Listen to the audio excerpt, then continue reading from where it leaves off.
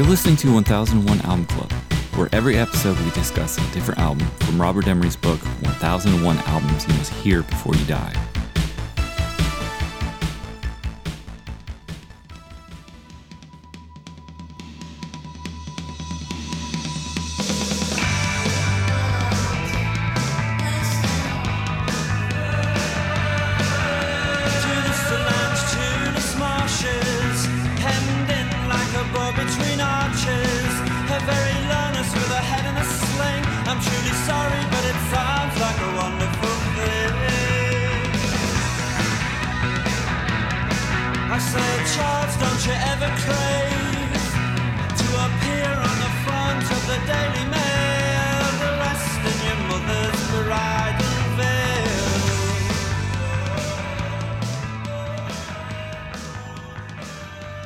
All right, for this episode, we'll be talking about The Smiths, The Queen is Dead.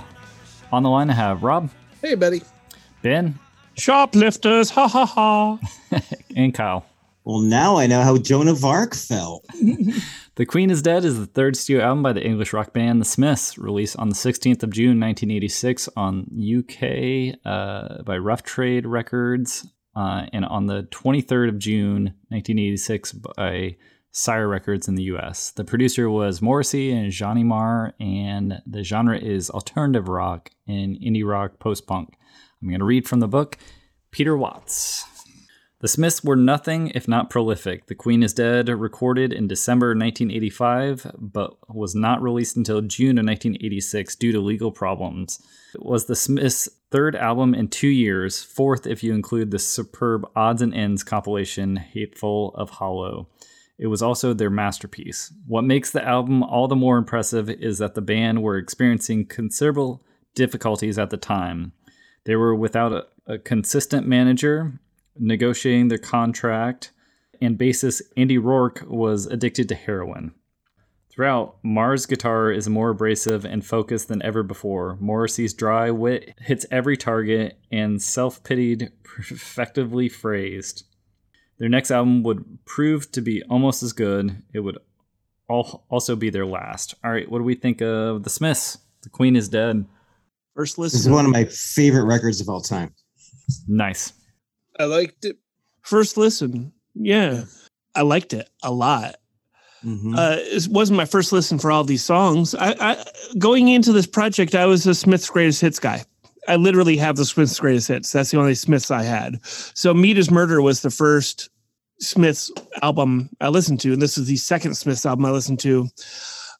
And I think they're not just a greatest hits band. I think that I had it wrong. I had the greatest hits album. I always thought was fine, but hearing songs like in the context of an album, especially with this one, The Queen is Dead, I think this album's pretty stellar from start to finish, with only a few tracks where I would kind of question that. Yeah, Teenage Kyle was super into this record. I'm with Ben Ben, with this record. Except I wasn't really a Smiths Greatest Hits guy either. Meat is Murder was the first one that I listened to backwards to front, and I wasn't really too keen on it. This one actually kind of grabbed my ear a little bit more, and it was also a first listen. Yeah, they went a lot more in a rock direction. And I thought you guys would probably appreciate that more, is that Johnny Marr was going for the Velvet Underground, bigger rock sound, is less introspective and more out, Yeah, that fucking Johnny Marr, like Saint. Yeah. Fucking, yeah. Goddamn, that guy. Mm-hmm. Yeah, no matter what, I mean, this album, he's all over this album, and it's all the better. It's just so good. I can't say enough good things about his guitar work on this album. I think Morrissey should wake up just about every day and write Johnny Marr a thank you note for giving him such a good backing track to wind his prose around. Yeah, I would say but that prose is hella good though. It is good. It is good. There's Morrissey is fucking on fire on this record. There's some really good lines on this record. Yeah, there is. Yeah. Now we're getting into the one thing that I have a problem with on this record, and it's the second song. Mainly because of its placement. I do not like Mr. Shankly as being the second song. I'm not ready for Frankly Mr. Shankly at track 2. No, I can see that. Yeah. I can see that. It comes very early. It's and it's a very different vibe than the first track and the third track. yeah, It's a boner. It's a boner killer. yeah.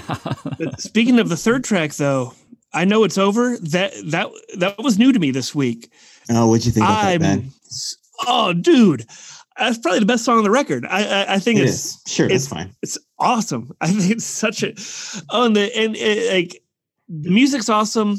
The vocal delivery is awesome. The lyrics are cool. Like I don't have them in front of me, but like. Oh, I do. Oh, mother, see the dirt pouring over my head, but it's not a grave, it's his bed, but he's lonely. Lonely. It's a sad song for like an egotistical person. Yeah. Because the whole thing is, if you're so funny, if you're so clever, if you're so very entertaining, if you're so very good looking, why are you on your own tonight? Because tonight's just like every other night, like.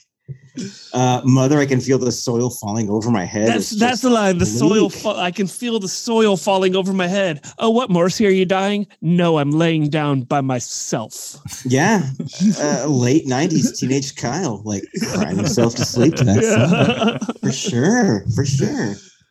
This was one of the few records that Sheila's dad would let her play in the car on the way to school when she was a little 12-year-old, 13-year-old Sheila. Oh my God. It was this and Clash London Calling were the two that were allowed. Was teenage Sheila into Smiths? She was. Oh. I don't know. Frankly, Mr. Shankly's is a good song. Come on. No, I am not discounting, frankly, Mr. Shankly. I'm only questioning its placement as being number 2.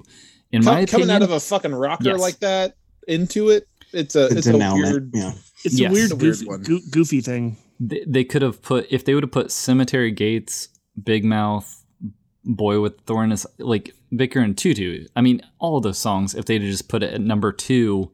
Just to give me a little breathing room before you go hard into the sort of as we call it, the Tin Pan Alley sort of goofiness of a song, I would appreciate that a little bit more. I need to get a little more into the album. Before. That's my move. I will say this is the first time I've kind of done a deep dive on the record in a long time, and frankly, Mr. Shankly. But sometimes I'd feel more fulfilled making Christmas cards with the mentally ill. I don't know, like I didn't know you'd written poetry. I didn't know you'd written such really awful poetry. Yeah. No, it's interesting because it's about how like fame makes you an asshole, which it's not the first time anyone's written about that, but like the irreverent tone, like I dig it. I know the placements, the sequencing is awkward. Sonically, I wasn't ready for it. Sure, that's fair. Got like a weird Tin Pan Alley ska vibe. Yeah. That is about their the Rough Trade owner, Jeff Travis. So they're talking about the current label owner when they're recording that song. Cemetery Gates was another big standout for me this week. Mm-hmm. I'd wake up in the morning with it stuck in my head.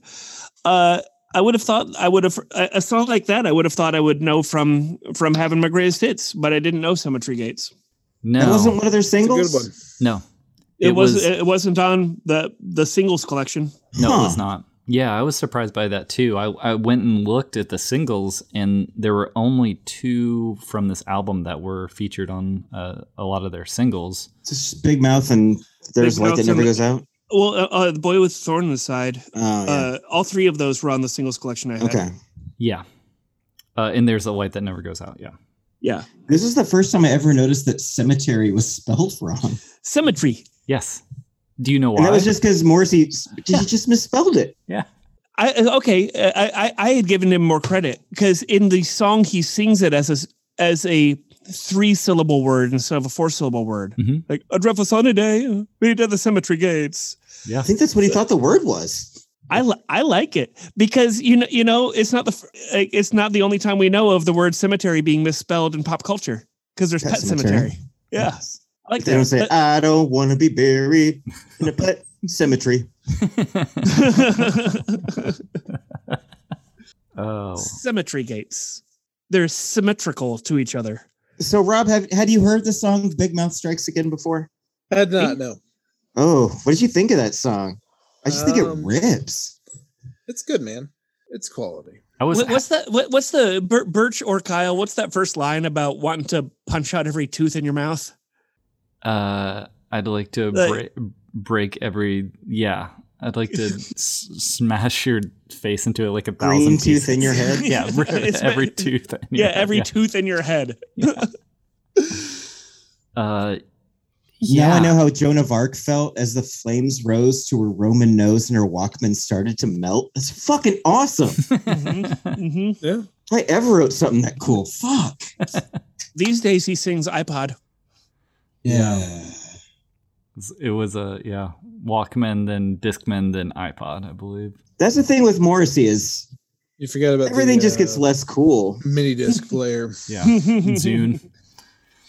Yes. The boy with the thorn in his side, like years later, he's like, the thorn is the music industry. It's like, I'm the boy and the thorn is my job. It's because we just talked about Zune, the only outlet that Carl's label. What's Carl's label in Joyful Noise? Joyful Noise. Yes. The only label or the only outlet that Carl had when we put out that Sump Pumps record in 2006 was Zune. So how about that? Yeah, Revenge of the Sump Pumps was only put out on Zune. Oh my god! What? Wait, we put it on CD, right? Yeah, but Zune, like Zune. Like the Microsoft. Like I had a Zune and somebody stole it out of my car. Yeah, well, I know a guy that loves his Zune. Did he wait? He's like, yeah, man. They never tried to pressure me to download anything else or to upgrade. Just plays music, no commercials. What's not to like? Yeah, let them download Revenge of the Sump Pumps. Then I will. Recommend. Hey, Scobie. All right, let's get back. Download. Sorry, guys. So NME rated this at the time the greatest album of all time. Really? Was that a contemporary, like 86? Yeah, but it was interesting because young Morrissey was rejected as a writer for NME. Yeah.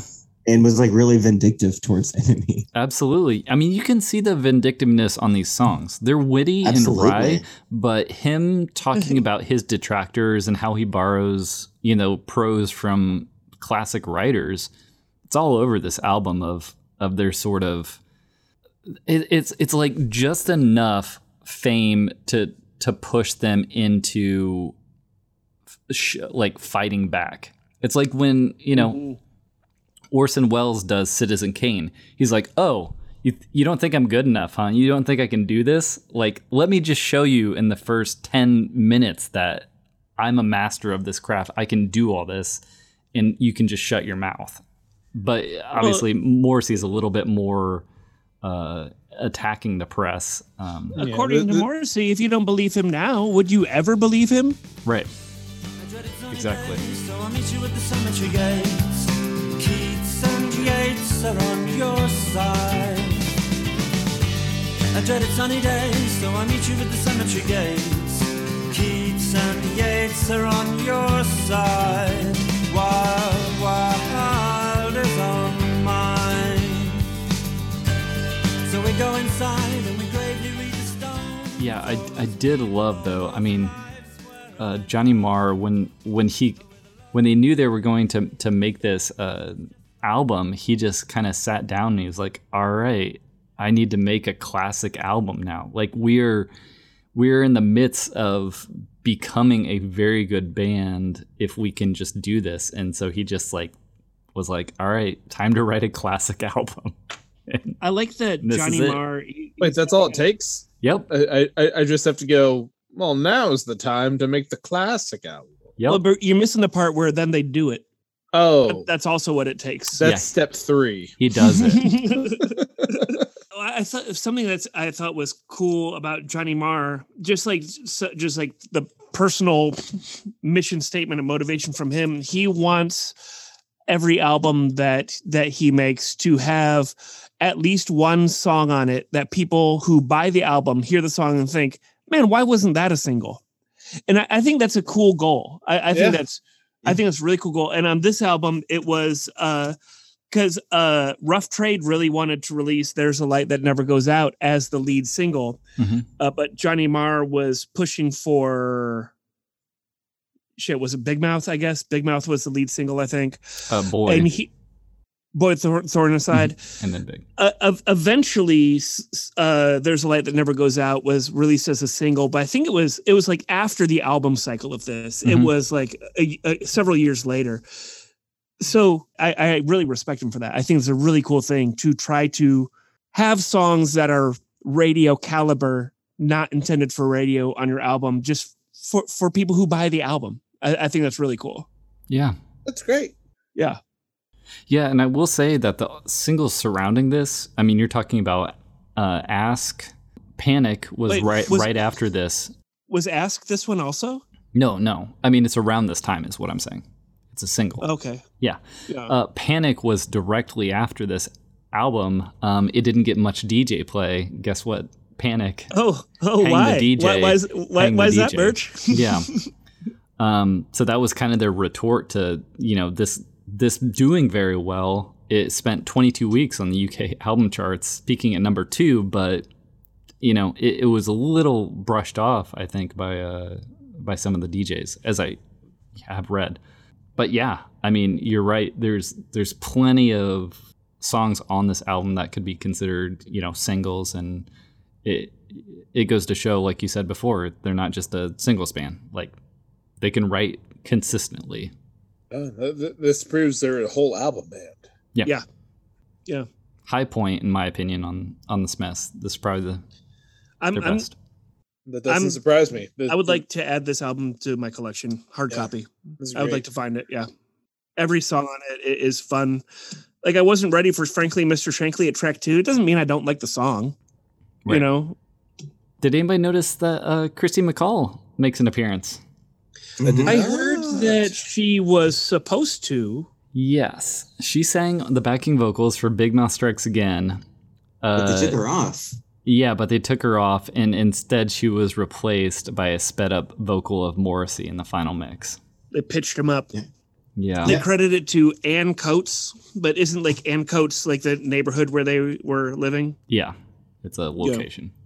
Yeah. So I thought that was cool. I love the little samples they throw in, and we'll get to probably more of those as we get some more Morrissey records. But yeah, like The Queen is Dead, that first like nostalgic sort of going off to war. It's an audio sample from 1962's The L-Shaped Room. Yeah. So Take Me Back to Dear Old Lightly. I mean, that's it. It's lovely. I just love that kind of showing you the nostalgia and then making something more complex about their current state of England and what they're saying about it. It's cool. And that nostalgia carries through to their visual art as well. All of these albums, like, they definitely have a style for the way they're presented on their albums visually. It seems like it's always like a still from like a golden age of Hollywood black and white movie, but put over like a color filter. Belle and Sebastian were doing the same thing in the 90s, but obviously they got it from the Smiths. On that first track, really cool use of the sampler, that tom loop that is just like sampled over a guitar feedback, and then played through a wah-wah pedal just to kind of give it that cool ambiance. I mean, they did that with tracks like How Soon Is Now, but just carrying that over. Yeah, I still can't believe that How Soon Is Now is not on an album. Yeah, I mean, we've covered this before. It's such a weird British thing where you don't put your hits on your albums. Yeah, we covered it with the Buzzcocks. Yeah. I just don't know. So are Ask and Panic also not on albums? Nope. They're so weird. So they kind of are a singles band. Yes. If you want all their songs, you need to get their singles collection. Absolutely. Mm-hmm. But I guess what 19-year-old Ben did not know was you don't need to stop there. The albums themselves are just nice, cohesive pieces of work. Yeah. And for that, they actually have tons of singles and compilations. So you kind of have to pick and choose which ones you want, because they have like singles too. They have not Strange Ways. We're going to get to Strange Ways, but they have Louder Than Bombs, which is a compilation, and The World Won't Listen, which is a compilation right after this album. Here's the quote. So Marr, when he's talking about Cemetery Gates, he was talking to Guitar Magazine in 1997. He said they signed with Rough Trade and they were being hailed as the great new songwriters. And he was on the train coming back thinking, right, if you're so great, first thing in the morning, sit down and write a great song. So he wrote Cemetery Gates.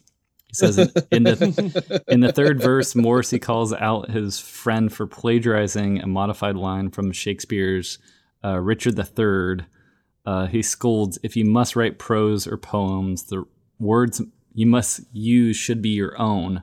But then ironically, he also uses lyrics that were lifted from a 1942 comedy, The Man Who Came to Dinner. It's like with a nod and a wink. You know, he's yes. telling people not to plagiarize while he's plagiarizing the same song. He's in on the joke, though. Like, I get it, you know? Yeah. So he's being deft.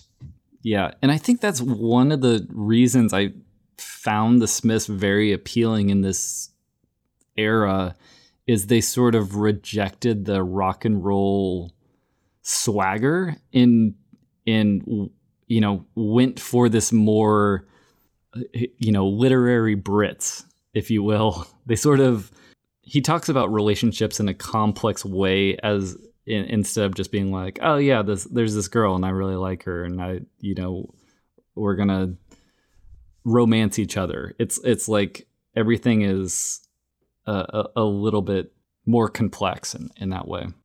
They're rebels in a way that, you know, like rejected the sort of rock and roll rebel that you would at that time was cliche.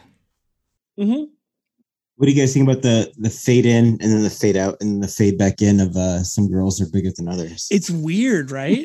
It's so cool. Because when it fades in the first time, there's heavy reverb on the drums. And then it's almost like, so I'm the engineer in the studio and I fade the song in. I'm like, oh shit, I left the reverb on the drums. So I fade it out really quick, turn the reverb off, and then fade it back in. Yeah, I read that it's supposed to be like you open a door that you're not supposed to and you close it real quickly and then you open it back up. Like out of curiosity to see what's going on in that room. Like it's a very, very weird. I mean, I've heard like, you know, the fake fade out and then the fade back in, but it's very unusual to start a song like that. To start with the fade in and then fade back out. It's weird. And that song is unusual by itself. Some Girls. Man, but boy. Right now we're listening to There Is a Light That Never Goes Out, and what a gut punch of a song. This song's really cool. That's a great song. Yeah. It's so cool. I sing this all the time. The pleasure is mine. The pleasure, the privilege is mine. Are you singing it in reference to dying? Yes. All right. Do you sing that? Do you sing that song when you're riding in the passenger seat and Anne's driving? Is that the context? No, I usually sing I'm driving your girlfriend home when we're driving in the car, which is on another album. But yeah, I just love it's like such a wonderful melancholy song. It is. And then just the repetitive nature on the outro is just great. And you know, when I was a younger adult with more volatile emotions and just like going through relationships, just trying to find where I fit, there's times when you know that what he's saying about in the song, I felt that before, like where you're like so into a moment that, man, if a truck hit us right now and we died right now, that would be a pleasure and a privilege. Sure. You know, it's a very impactful way of saying that, you know? Yeah. The best description of this song I found is a sacred song by now, one that makes fans across the globe join hands and mope together. Your car. Oh, please don't drop me home, because it's not my home, it's their home, and I'm welcome no more.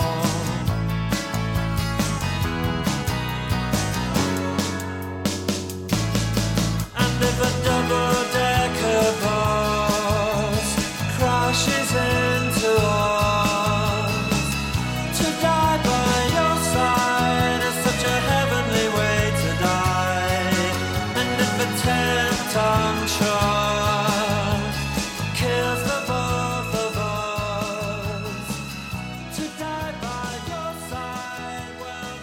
I love it.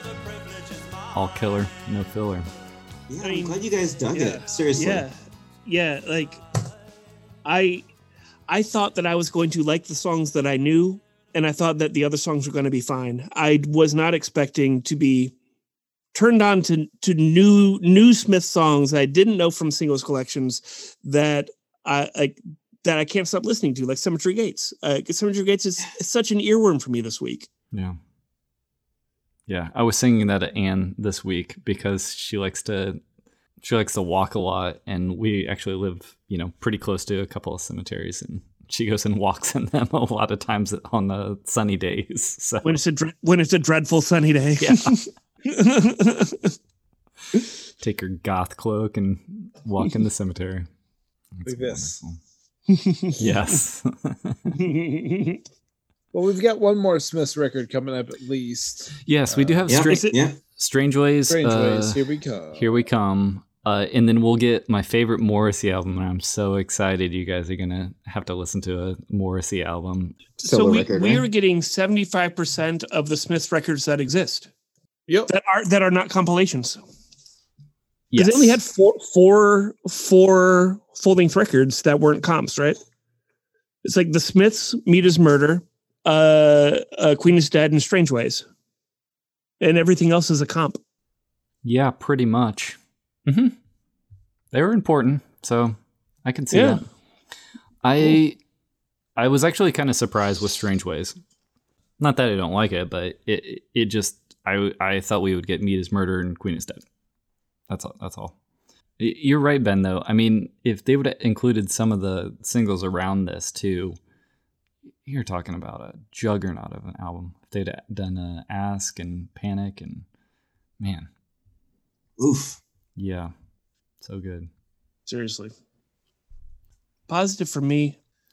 What did you think, Kyle? Yeah, I've loved this album for a really long time. As have you. Yeah, absolutely. I actually didn't get deep into the Smiths until college.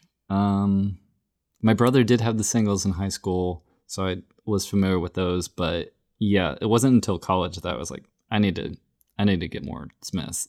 Someone I knew who was really into Morrissey had like Morrissey single stuff, and then I went down that, and then got more into the Smiths and started just picking up all the albums, which is great because they're at the time, it was like mid 90s and everyone it was like selling back their CDs. So I just picked up like every Smiths and Morrissey album used when there were used CDs and just listened to all of them. It was cool. Yeah, I had like the best of the Smiths in high school and like the best of all.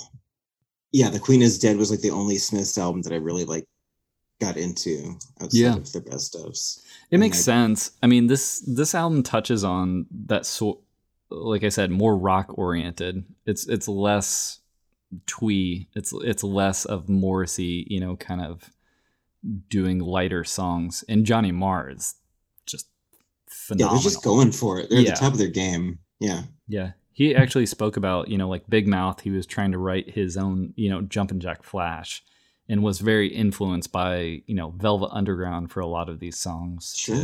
to just sort of like bring more rock and roll, complex rock and roll into the sort of like post-punk arena. Yeah, I think Big Mouth is one of my favorite songs of all time. Cool. What'd you think, Rob? You on positive? Yeah, I liked it. It's positive from me. Aside from tracking issues, I had no issues with the songs themselves, and really, Morrissey as a like singer and lyricist didn't bother me in any way whatsoever this time. So, yeah, it's pretty cool. Yeah, good stuff. All right, we'll check in with them after for Strange Ways, I guess. So. Yeah, no shit. Wow. I guess for us that'll be a couple of weeks. All right, next time we'll be talking about Peter Gabriel. So